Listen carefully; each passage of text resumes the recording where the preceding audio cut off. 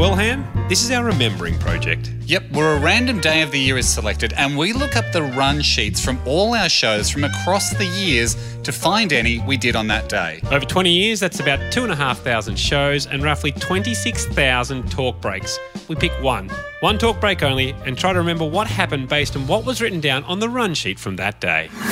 Do you remember the haunted castle? This brought bad flashbacks for me. Just tried to thermal image of heart. It's a little clearer why I don't remember it. What do you think you said about the cat? Hamish played tin whistle in an Irish band. Do you remember this? No. Neither do I. Do you remember what happened in the screening of that and we weren't allowed to tell Tom Hanks? Well, we say ghost-busting equipment, but there is no such thing.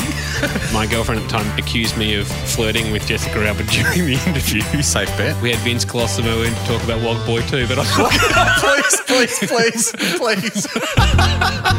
Take a trip back through 20 years of friendship. Search Hamish and Andy's Remembering Project podcast. Download the new Listener app now and listen for free. Great remembering. Great remembering. A Listener production.